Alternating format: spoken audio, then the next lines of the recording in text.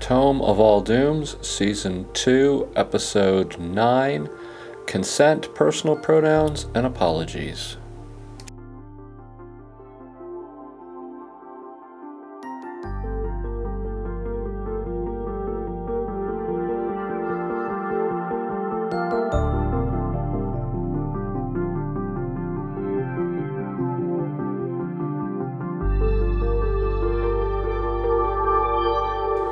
This is Jeff, but sadly we don't have any Liren tonight, as I just couldn't get our schedules to align to do a recording. This podcast is way overdue, more than a week, and I wanted to get something out, so I figured I would just record something and throw it out there, and hopefully I'll have her back on the next episode. Satire is meant to ridicule power. If you are laughing at people who are hurting, it's not satire. It's bullying. Terry Pratchett. Onward to call-ins. Hey, Jason here. This may be the first time I've called into your podcast. I enjoy listening to it. Just answering your question about campaign time limits. So, on the Audio Dungeon Discord today, one thing we were talking about a little bit was Shadow of the Demon Lord. And that game system was designed around the idea of having short campaigns. 11-session campaigns. You start at 0 level, and you level up each session. And then, so the whole system was built around that. The idea that your players don't have years to play a game. They might have 2.5 months if you're playing, every week. So, anyway, just thought I'd mention that. Talk to you later. So that was Jason of the Nerds RPG Variety Cast, although I think when he sent that in, as it's been sitting in my inbox for a while, he didn't have his podcast up. It is up now, and you should definitely be listening to it. Also, I had never heard of Shadow of the Demon Lord, and it turns out that just today, Pete over at Dragons Are Real dropped episode 26 of his podcast, which is a review of Shadow of the Demon Lord, so I'm planning on checking that out and encourage you to do the same. Hey up, Jeff and Liren. Shandy Andy here. Thought I'd send you a quick message just to let you know how much I enjoyed the player interviews that you did. It was very enlightening for someone like me. I'm much more an emergent character player where I don't do much work creating a character at the front end, and I sort of develop the character much more as he goes through and plays a game. So it was very enlightening listening to players who obviously spend a lot more time than I do thinking about their characters, putting together much better sort of backstories and a more concrete start to where they want to come from, and also thinking through what they want their character to do. It was excellent. Keep up the good work. So that is Shandy Andy of Unguarded Treasure, bracket B52. Thanks, Andy. I really appreciate the comment. I was surprised at how many people listened to those interviews. I was also really surprised by everything that my players told me, and it's probably the most depth I've ever gotten into about characters with my players, and it was really helpful in me in setting up the game. So I know not everybody gets a chance to do that, but I wholeheartedly endorse interviewing your players prior to the game as much as you can to try to tease out from them what they're looking for in their characters and what kind of things they're interested in, because it can only make your game better.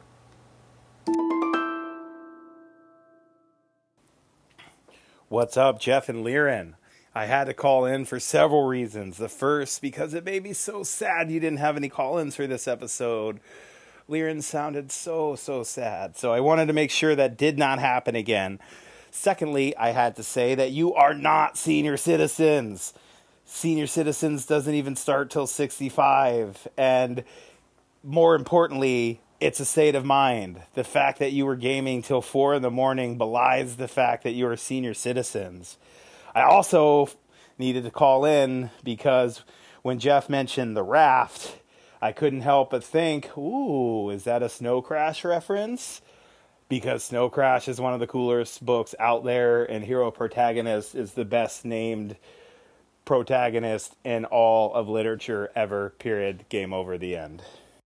Thank you, Joe, of the Hindsightless and Wheel or Woe podcasts. I hadn't thought about the raft and snow crash for a really, really long time until you said that. And then I realized that pretty much all of my good ideas I've stolen from something that I've read or something that I've heard or some good idea on TV. Over at the Runehammer podcast, which I think you have to be on the Patreon to get, but he has an entire episode about how his warp shell setting was all just a rehash of Chrono Trigger, and he didn't realize it until he had done many, many, many hours of work on it and went back and replayed some Chrono Trigger for some reason and realized that all of his ideas had come from that.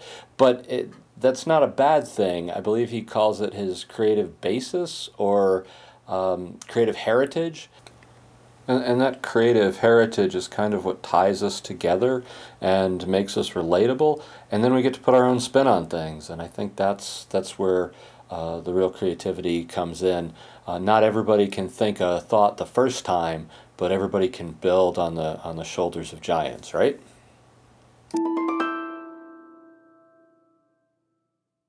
So normally here, I'd have a session recap done by Liren. We've had several sessions of the game since the last time I got a podcast out, but I'm going to leave that for her because she does it so much better than I do, and it's much more colorful and fun to have one of my players do it. So expect that with the next episode. Instead, I think we're just going to head on into the main comments that I had to make, which should be brief.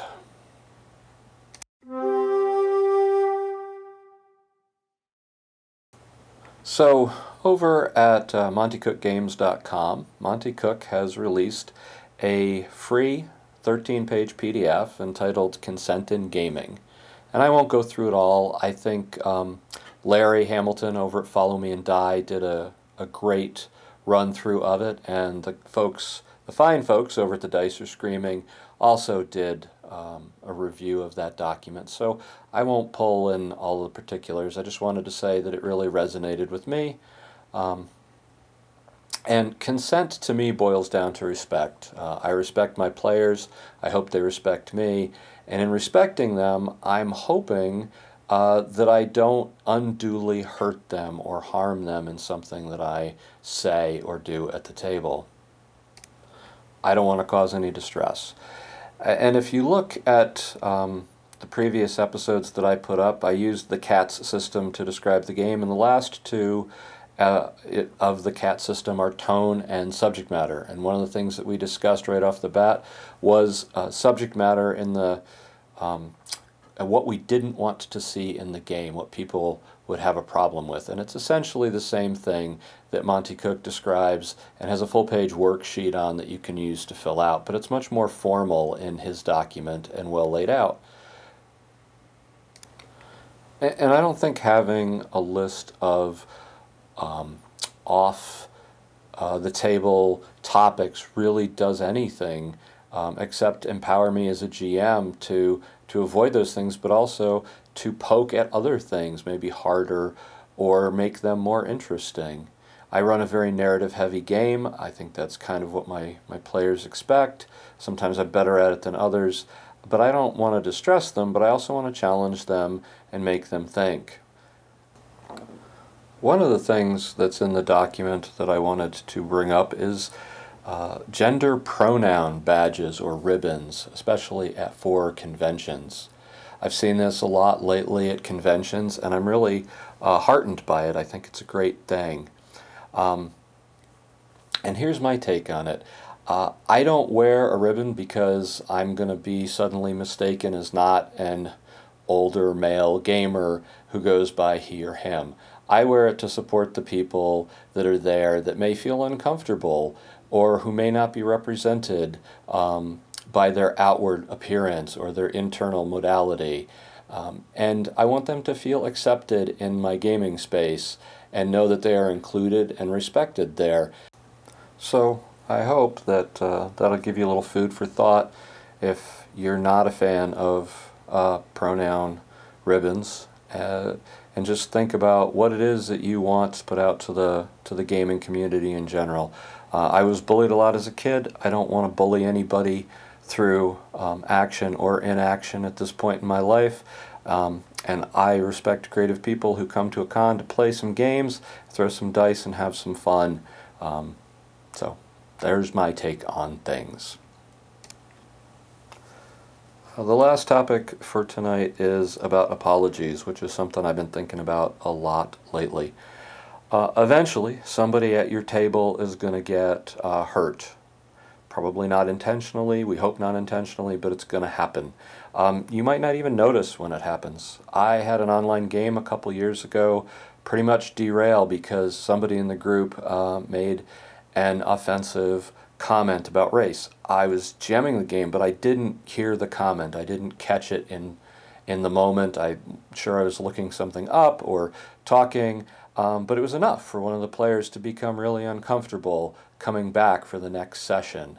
And we didn't handle it very gracefully because I don't think it was expressed at the time to me exactly what was going on, or I would have tried to be more forthcoming with it, and the game imploded soon afterwards. So that was kind of my wake-up call after I found out what happened, to make sure that communication happens, and apologies are a super important part of that. So I just wanted to share a few thoughts on apologies. Feel free to call in and tell me what you think. Lately I've been thinking a lot about something that I do when I apologize. I say something like, well, I'm sorry if you're upset. And that's really a weak apology. It doesn't even really acknowledge that the person is upset. It certainly doesn't really express any remorse that the person is upset or that you've hurt that person. It doesn't take responsibility, and it doesn't make amends. And that's really what a good apology has. It expresses remorse, it takes responsibility, and then it says, well, what can we do in the future to make things better? How can we fix it? I really hate apologizing because it sucks having to admit that you did something that hurt another human being. That's not a great feeling. And I'm trying hard to realize that at the times when you need to apologize, it's also a huge chance to mend those hurt feelings. It's a huge opportunity. I know I get stuck in my head a lot thinking about, is the person who got hurt justified in their hurt? And that's really a silly rabbit hole to go down. And I don't know why I head down that rabbit hole so often. I'm not the one that gets to justify or to validate somebody else's hurt. They are. I can only know what hurts me or what doesn't hurt me. So when someone says that they are hurt by me, I really need to look at that and understand that that's really them asking me to help them to heal from the hurt that I have caused them, whether or not I feel like it's justified or not. And that's not easy, and it's not simple, and it's something that I struggle with, but it certainly is a better path to go down than to just turtle into my feelings of they're not justified, so I don't have to pay attention to them, because that's not a respectful way to deal with people.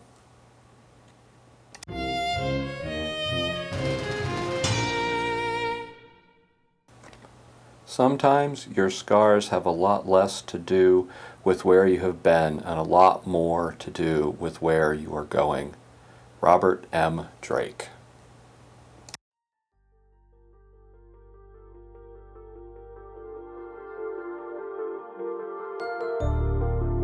If you'd like to contact Jeff or Liren or Rosie, our pug, feel free to leave a message through the Anchor app. Hit the link in the show notes and leave an Anchor voice message on the web, or email podcast@tomeofalldooms.com. Music is Space Harmony by purple-planet.com.